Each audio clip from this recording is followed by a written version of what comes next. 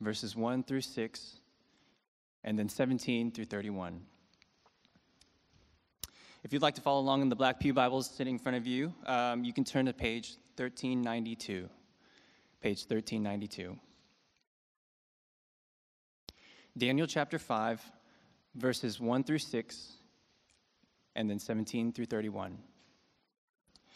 Please rise for the reading of God's holy and inerrant word. King Belshazzar made a great feast for 1,000 of his lords and drank wine in the front of thousands. Belshazzar, when he tasted the wine, commanded that the vessels of gold and of silver that Nebuchadnezzar his father had taken out of the temple in Jerusalem be brought, that the king and his lords, his wives, and his concubines might drink from them. Then they brought in the golden vessels that had been taken out of the temple, the house of God in Jerusalem, and the king and his lords, his wives, and his concubines drank from them.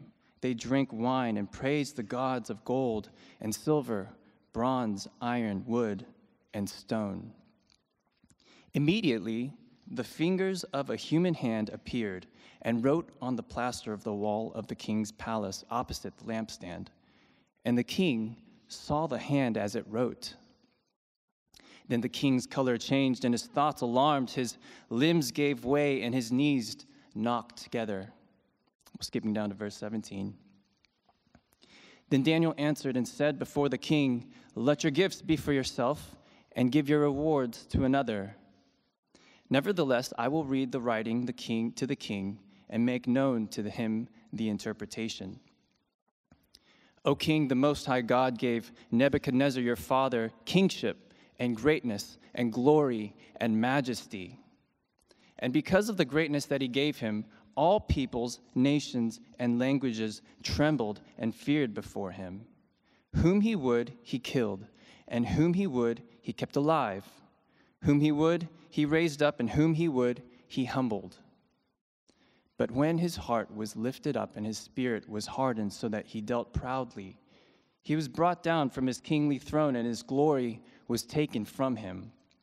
He was driven from among the children of mankind, and his mind was made like that of the beast, and his dwelling was with the wild donkeys.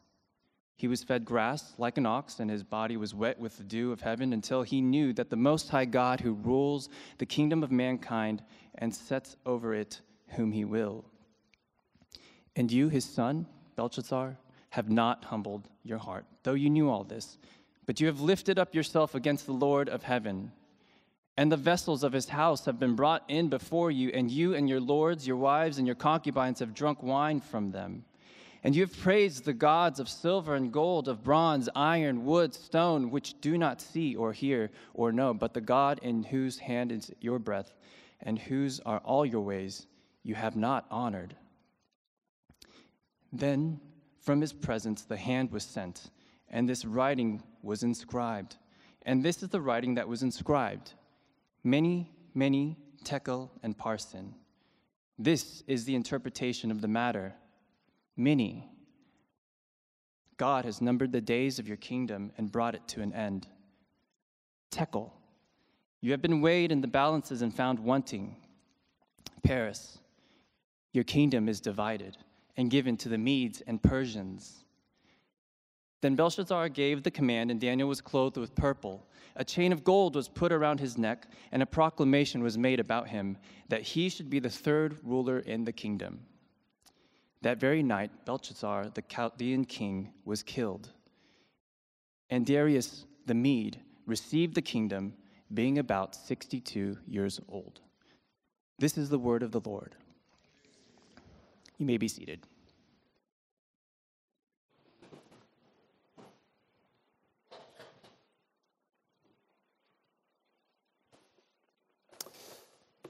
Let me pray for us once more.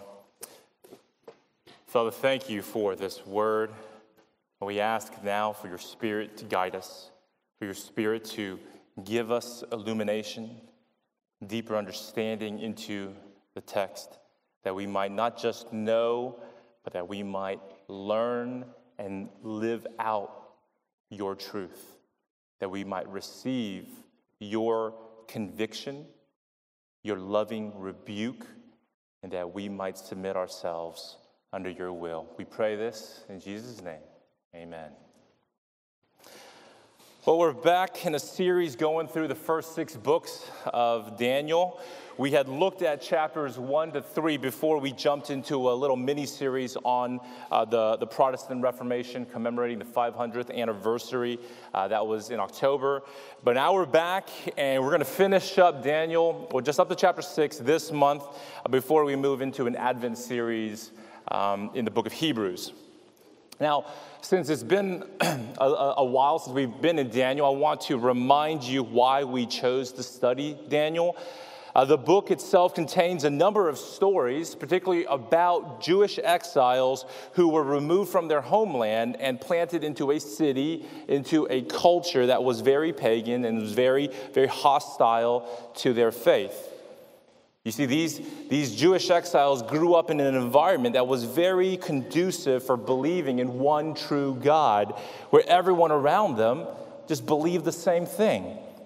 But suddenly, these young exiles find themselves in a Babylonian culture that was very pluralistic, that was very intolerant of anyone making absolute or exclusive truth claims, saying that there's only one true God and that we won't bow down to any of the cultural idols of the day.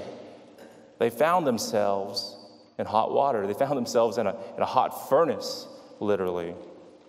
So as we see Daniel and his friends navigating the ocean of culture, making difficult choices to swim upstream against the tide, we, as readers today, are instructed on how we can do the same thing in our culture, in our context.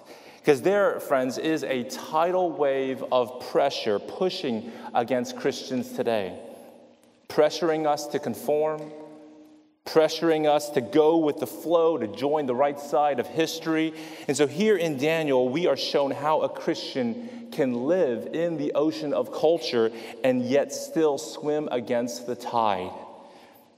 Now, in the earlier chapters, we were learning lessons from Daniel and his friends when they were young teens, when they were young men. But here in chapter 5, Daniel is an old man by this time. Likely, he's in his 80s. By this time, the great king Nebuchadnezzar of chapters 1 through 4 is long dead. Over 2 decades have passed since Nebuchadnezzar, and the man in charge of the city of Babylon is called King Belshazzar. Now, I know the text calls Nebuchadnezzar his father, but really that term in ancient custom could just refer to any of your forefathers, any of your predecessors. And so what this means is that Daniel has outlasted Babylonian king after Babylonian king, and now Belshazzar is the last. Now, any kind of study of chapter 5 is really going to have to be done in context to what we already looked at last week in chapter 4, because they really play off of each other. If you remember from last week, and as you heard chapter 5 read, you would probably notice a lot of similar themes here. Because in both chapters, we meet very prideful kings who fail to realize who's the true king, who's the true sovereign of the world. And in both chapters, Daniel is brought in to reveal a mystery and to issue a stern warning and rebuke from God himself. But the big difference between the 2 chapters is how the 2 kings respond to warning and rebuke. You see, Nebuchadnezzar, he eventually repents. We hear in his own words, we hear him bless, praise, and honor God in chapter 4, verses 34 to 35. In his own words, he is praising God. And in verse 36 of chapter 4, we are told he's restored to his sanity, he's restored to his throne. Daniel chapter 4 illustrates for us a very important biblical principle in a narrative form. It is teaching us how repentance leads to restoration, no matter how wicked your past. Nebuchadnezzar, he was no choir boy. He ransacked Jerusalem. He desecrated the temple of God. He built giant idols of gold. And he threw innocent people in the fiery furnaces. And yet, through repentance, he experienced restoration. Belshazzar, though, on the other hand, he illustrates another biblical principle, a related one. Repentance leads to restoration no matter how wicked your past. But here in Daniel chapter 5, we are reminded that defiance leads to downfall no matter how secure your present. Defiance leads to downfall no matter how secure your present might look. Things in your life, they could be fine, or at least that's the impression that you give to everyone. But your downfall is at the door if you defy God and if you refuse to humble yourself and repent. That's really the main point in our text. And my goal this morning is to challenge each of you to really take stock of your own life, to not let appearances fool you into thinking that your life is secure if you have yet to humble yourself before the Lord.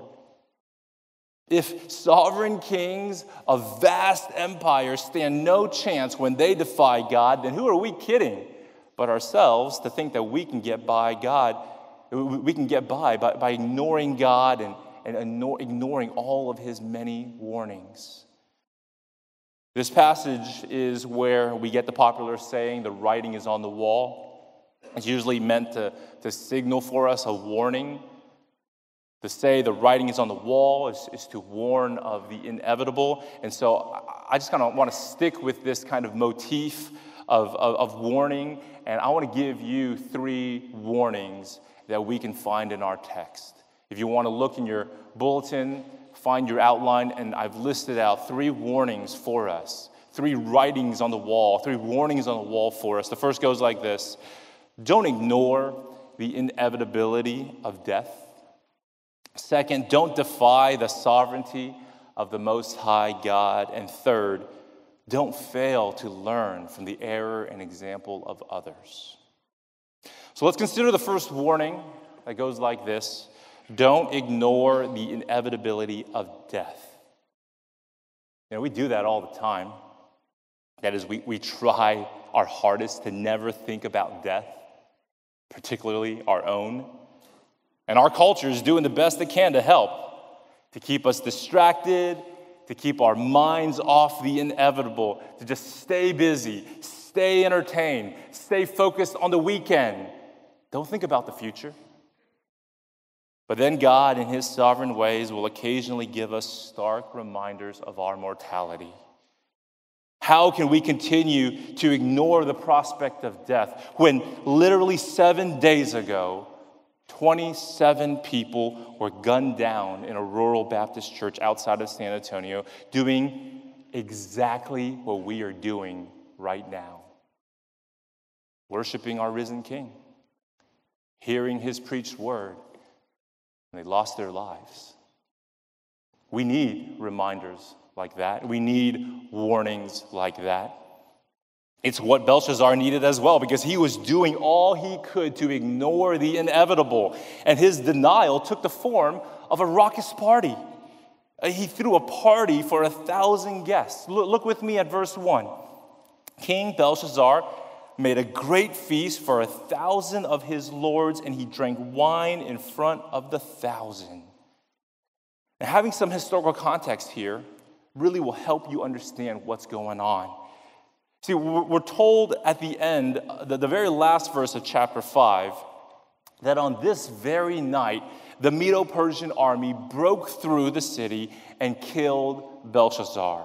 Now, when you get to that very last verse, it's quite surprising if you're the reader, if you're reading this for the first time, but it shouldn't have been a surprise for Belshazzar and all the citizens of Babylon, because according to historical records, we know that they had been under siege by Darius the Mede.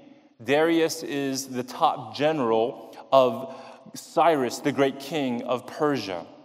And records tell us that the Babylonian army had already been defeated by Darius just a couple of days earlier. And so Belshazzar, he totally knew that the Medes and Persians were coming for them. And so his downfall is quite literally at the door, and yet he's throwing a party. What in the world could have been going on in his head? Was he not concerned with a massive army encamped right outside the city gates? Did he really think that he was going to weather this storm out? You know, that would have been a pure and obvious form of pride, if that's what he was thinking. For him to carry such an air of invincibility, to actually be partying while your city is under siege. But you know, on the other hand, perhaps that wasn't what he was thinking. Perhaps Belshazzar is actually afraid, deathly afraid, and he would rather distract himself and deny the inevitable. And if you think about it, that's also a form of pride, a much more subtle form, but it's pride.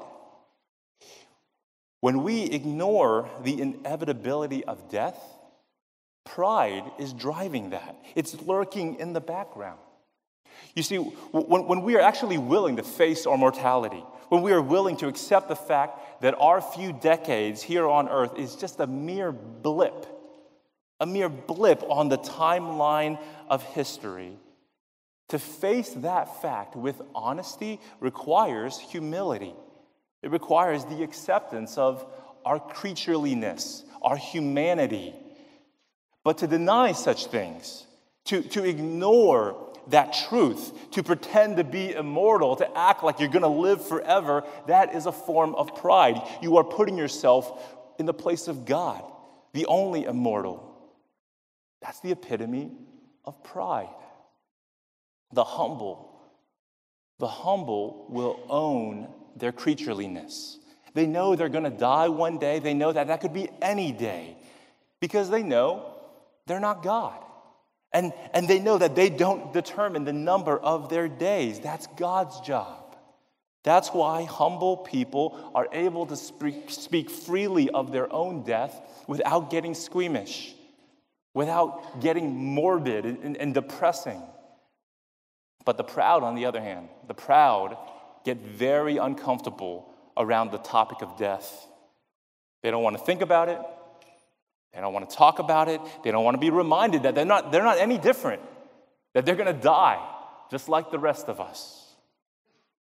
And that's why, friends, if you seek humility, if you desire to be more humble, then you have to confront your fear of death. This is why the humblest of Christians are the ones who have the deepest, most abiding hope in the eternal life that Christ secures.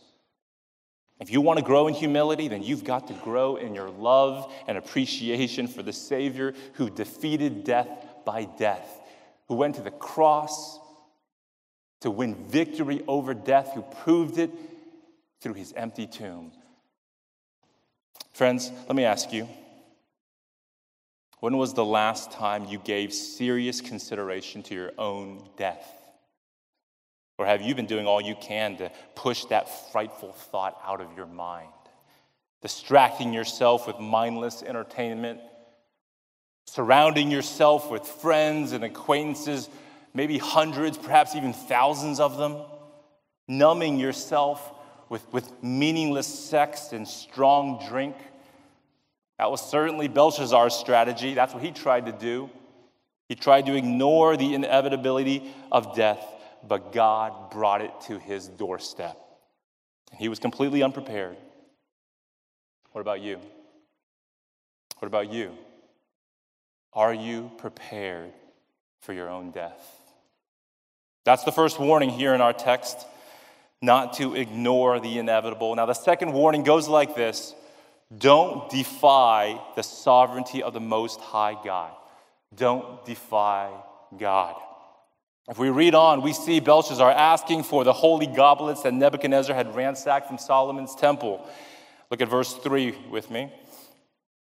And then they brought in the golden vessels that had been taken out of the temple. the house of God in Jerusalem, and the king and his lords, his wives, and his concubines drank from them. They drank wine and praised the gods of gold and silver, bronze, iron, wood, and stone. Now, why did he do that?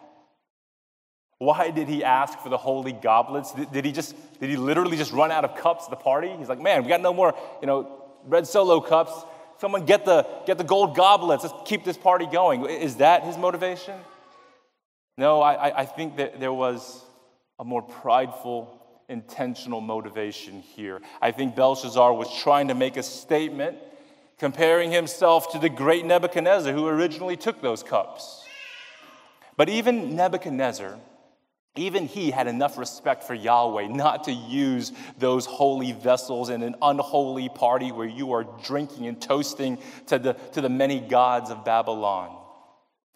You have to remember, friends, that Belshazzar was no modern-day secularist who just thought, hey, holy cups are just cups, people. There are no gods that you have to fear offending by using these things. No, you have to remember that he did not deny the existence of Yahweh.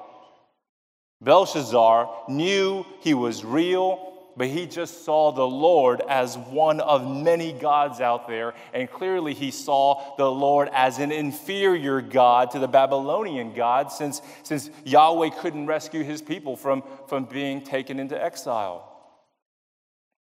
So just like Nebuchadnezzar, Belshazzar's pride got the best of him.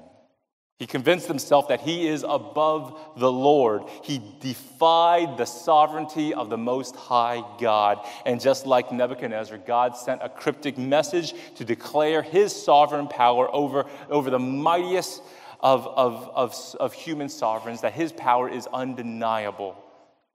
And so a mysterious hand appears in the middle of the party, and it writes a message on the wall. And the words that it writes are in Aramaic.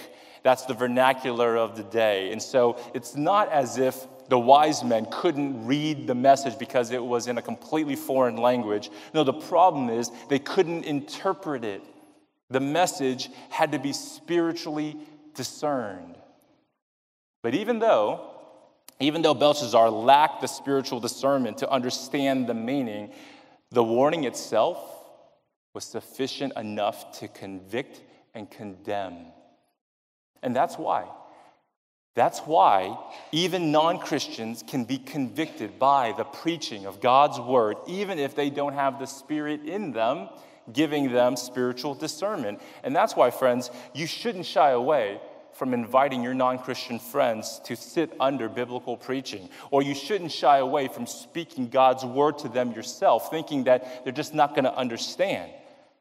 Sure, yes, there's going to be spiritual truths that they're not going to get until they get the Spirit inside them, but they can, and they need to be convicted by the word and to be under great distress at the lostness of their condition. That's what's happening to Belshazzar. And that's what I encourage you to continue inviting your friends to be under the word of God, the preaching of the word. You preach the word to them so that they can fall under this same conviction. And we go on to read that the queen enters the court to speak some sense into the room because everyone's freaking out, and she's going to bring some comfort to them, reminding them of someone. Now, commentators think that this is likely not the queen as in Belshazzar's wife, but this is the queen mother, that they think this is the wife of Nebuchadnezzar. She's alive and well 2 decades later. And she remembers Daniel. She remembers the way that he used to reveal mysteries by the power of his God. And so she implores Belshazzar to go send for him. If you think about it, the fact that no one remembers him except for the queen mother is surprising, since at one point he was basically in charge of running the entire kingdom. But that is just a humbling reminder that no matter how prominent you get, no matter how accomplished you are, you'll likely be forgotten in a generation or two. That's a humbling thought. That's a needed thought. Now, when Daniel arrives, he's offered a chance to regain his status and power, but he refuses the reward. Instead, he rebukes the king. He rebukes him because that's really what prophets do, after all. Throughout the Old Testament, we see prophets who serve in the royal court. They basically serve as the king's conscience. You know, when kings ignore their consciences, when kings sear their consciences by continued sin, they forget their place. And they're prone to lift themselves up against the Lord. And so the prophet's job is to be their conscience, reminding the king who's the ultimate king. And so for Daniel, his rebuke of Belshazzar culminates in verse 23. Look there with me in verse 23. But you have lifted up yourself against the Lord of heaven, and the vessels of his house you have brought in before you, and your lords, your wives, and your concubines have drunk wine from them, and you have praised the gods of silver and gold, of bronze, iron, wood, and stone, which do not see or hear or know. But the God in whose hand is your breath, and whose are all your ways, you have not honored. Now, Belshazzar's sin is multi-leveled. On one hand, he's guilty of desecrating the holy and worshiping idols. And that's breaking commandments 2 and 3 out of the 10. He takes holy vessels that are consecrated for the Lord, and instead of lifting up a cup of gratitude to God, he drinks to the false gods of Babylon. That's idolatry. And we do the same thing, if you think about it. Where are the holy vessels of the Lord today? Where are the holy vessels? Are they not here in the church? Are they not us, the redeemed Christians? We're his holy vessels because we're filled with his Spirit, which means we'd be just as guilty as Belshazzar if we go on filling our holy bodies with the profane, using them for unholy purposes to serve the idols of unholy pleasure. We would be no different than Belshazzar. So we fall under that same condemnation. Now, desecrating the holy, worshiping idols, that's reason enough to condemn, but there's really a more fundamental problem here. It says at the end of verse 23 that Belshazzar failed to honor God. That's really what's being focused on. You see, he failed to see that even his breath is in God's hands. That means he couldn't even take his next breath if God didn't allow it. And if that's the case, if that's true, then the same would apply to his throne and his power and his riches, that they're all from the Lord, from his hands. Everything he has, everything he enjoys is grace. Everything is a gift from God, everything he has, and yet he does not honor God. Instead, he insults him. That's what pride does. That's what pride does. Pride stares back at the great I am and says, no, I am. I'm the master of my fate. I'm the captain of my soul. That's pride. And all of us are guilty of it. You see, when you try to picture a proud person, don't just think of the loud, boisterous man who's always boasting of his accomplishments. Don't just think of the vain woman who's always fishing for compliments. Yes, those are obvious examples of pride. We know it when we see it. But the proud would also include the quiet, hard-working, self-reliant man or woman who feels like they've earned their keep, who feels like they've worked hard for all that they have, and they don't feel the need to give credit to anyone, God included. So all of us deal with pride in one sense or another. All of us are as guilty as Belshazzar. And really, it's God's mercy to confront us with this. It's God's mercy to say something, to not let us just soak in our pride. If we continue to do that, if we continue to feed our pride, we continue to lose our very humanity. You see, we are most human We are most human when we are living according to God's design for us.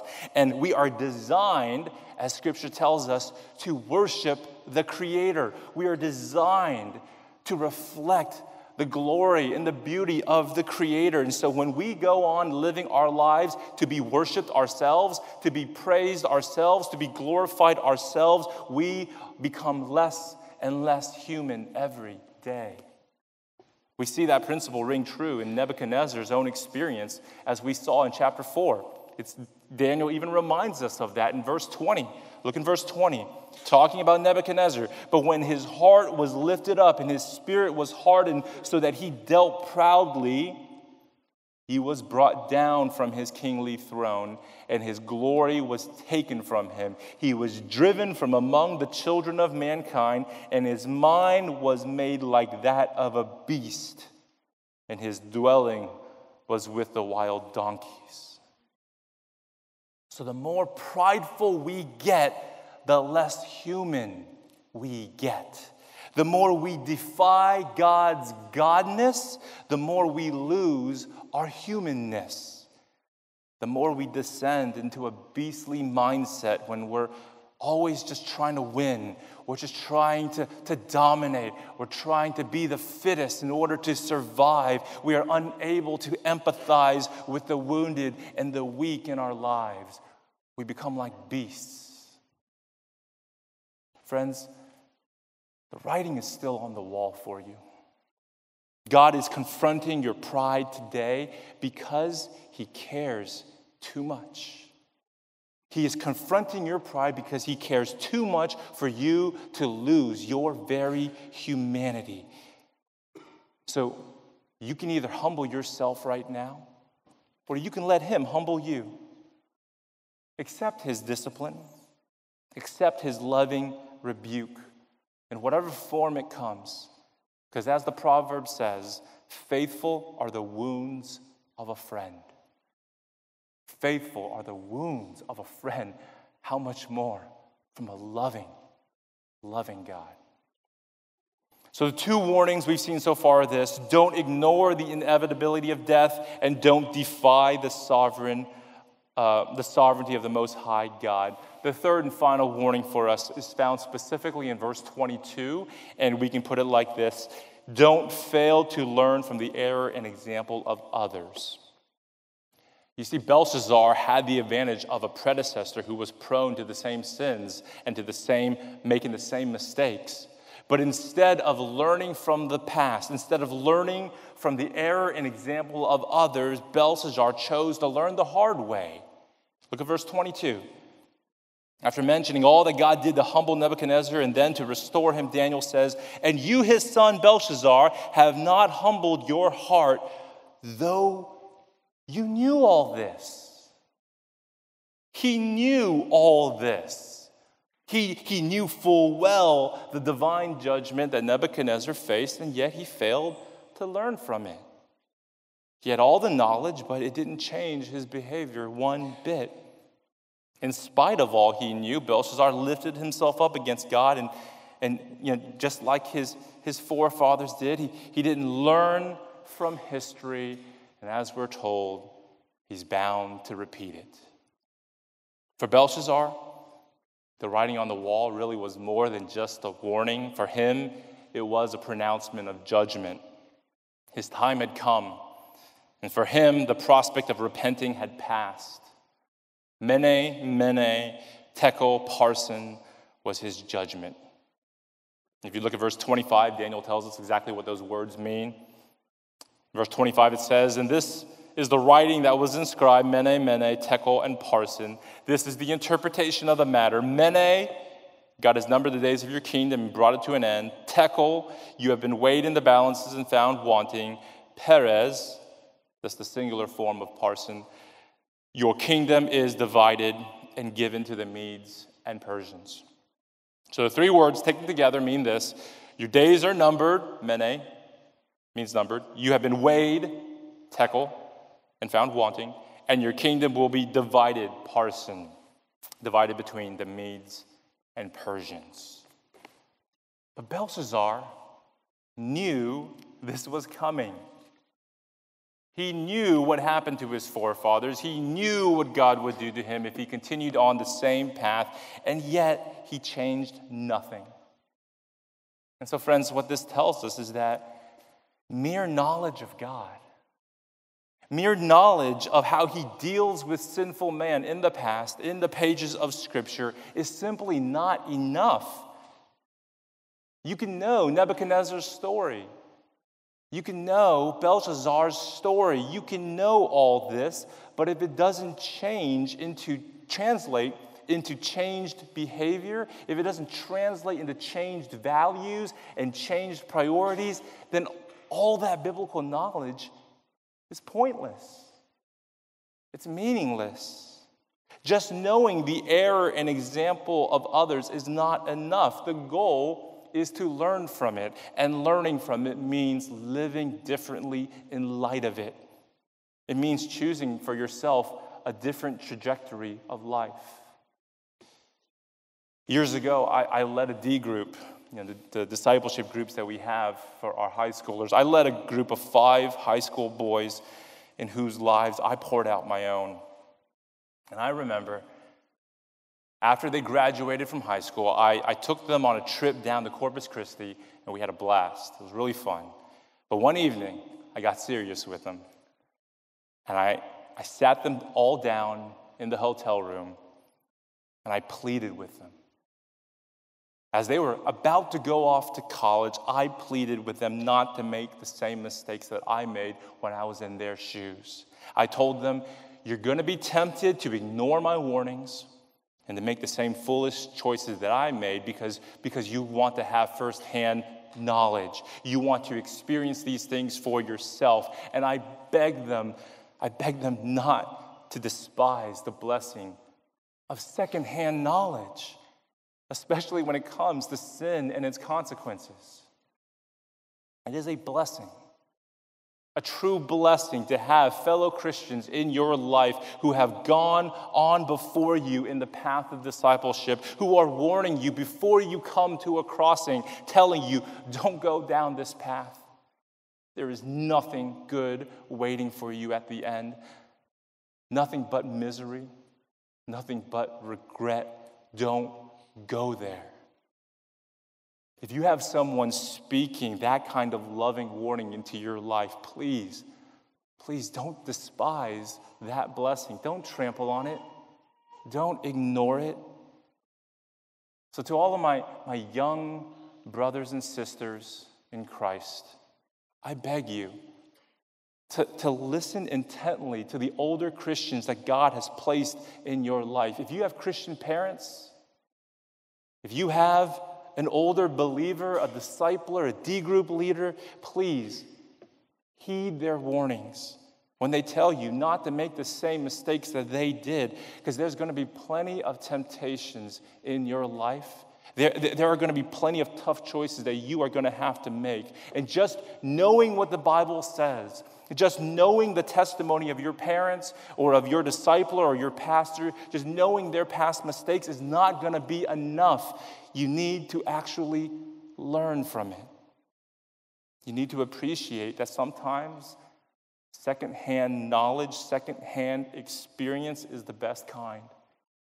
You don't need to experience it for yourself. You don't need to go there. Because you can't presume that your story is going to end up like Nebuchadnezzar's. I mean, who's to say that you're going to go down this prideful path of rebellion when you're losing your humanity, and then one day you're suddenly going to repent and be restored? Sure, yes, that's what happened to Nebuchadnezzar, but who's to say that's going to happen to you if you keep going down that same path? How do you know your story will turn out the same? How do you know that you won't end up like Belshazzar? What if you end up so far down the path where there are no more warnings left, but just the pronouncement of judgment and an immediate downfall? But that's why this story is here. That's why chapter 5 was written for us, to warn us not to presume upon God's grace, to think that chapter 4 in Nebuchadnezzar's story is always what happens. No, there are instances of chapter 5. Chapter 5 could very well be our story. And so don't take God's grace for granted. Don't fail to learn from the error and example of others. I want to be clear here. I want to be clear when I say that no one's story has to end like Belshazzar's. There is grace available to the worst of sinners. There is grace available to all sinners. You just have to recognize yourself as one. You have to fall at the feet of the gracious one of the gospel. There's this one place in the Gospel of John where the Pharisees drag this adulterous woman in front of Jesus in order to test him. And they ask him whether or not that she should be stoned to death in accordance to the law of Moses. And Scripture says that, quote, Jesus bent down and wrote with his finger on the ground. And no one knows what he wrote. But whatever it was, to the Pharisees, it was a word of judgment. It could have been something like, Mene, Mene, Tekel, Parsin. Because they walked away condemned. They walked away ashamed of their sinfulness. But friends, to that woman, whatever Jesus wrote with his finger was clearly perceived as a word of mercy. Because he says that he's not here to condemn her, but to save her, to change her so that she sins no more. So friends, the whole point is this. You have to turn to Jesus. Maybe some of you need to turn back to him. Maybe some of you have never turned to him before. And this is the call to you to turn to Jesus. If you keep waiting, you keep pushing it back for another day, then Mene, Mene, Tekel, Parsons could very well be waiting for you on the wall one day when you least expect it. But today, as long as it's called today, I can confidently say with the authority of God's word that Jesus has another message for you. He is writing on the wall for you. Come to me, you heavy laden. Receive my mercy. Receive my forgiveness. Come and sin no more. That's his message to you. You don't have to end up like Belshazzar. Just remember, defiance will certainly result in downfall, but repentance in Christ always leads to restoration. Let me pray. Father, reveal to us your message. Reveal to us your warning. Show us clearly what you want us to hear.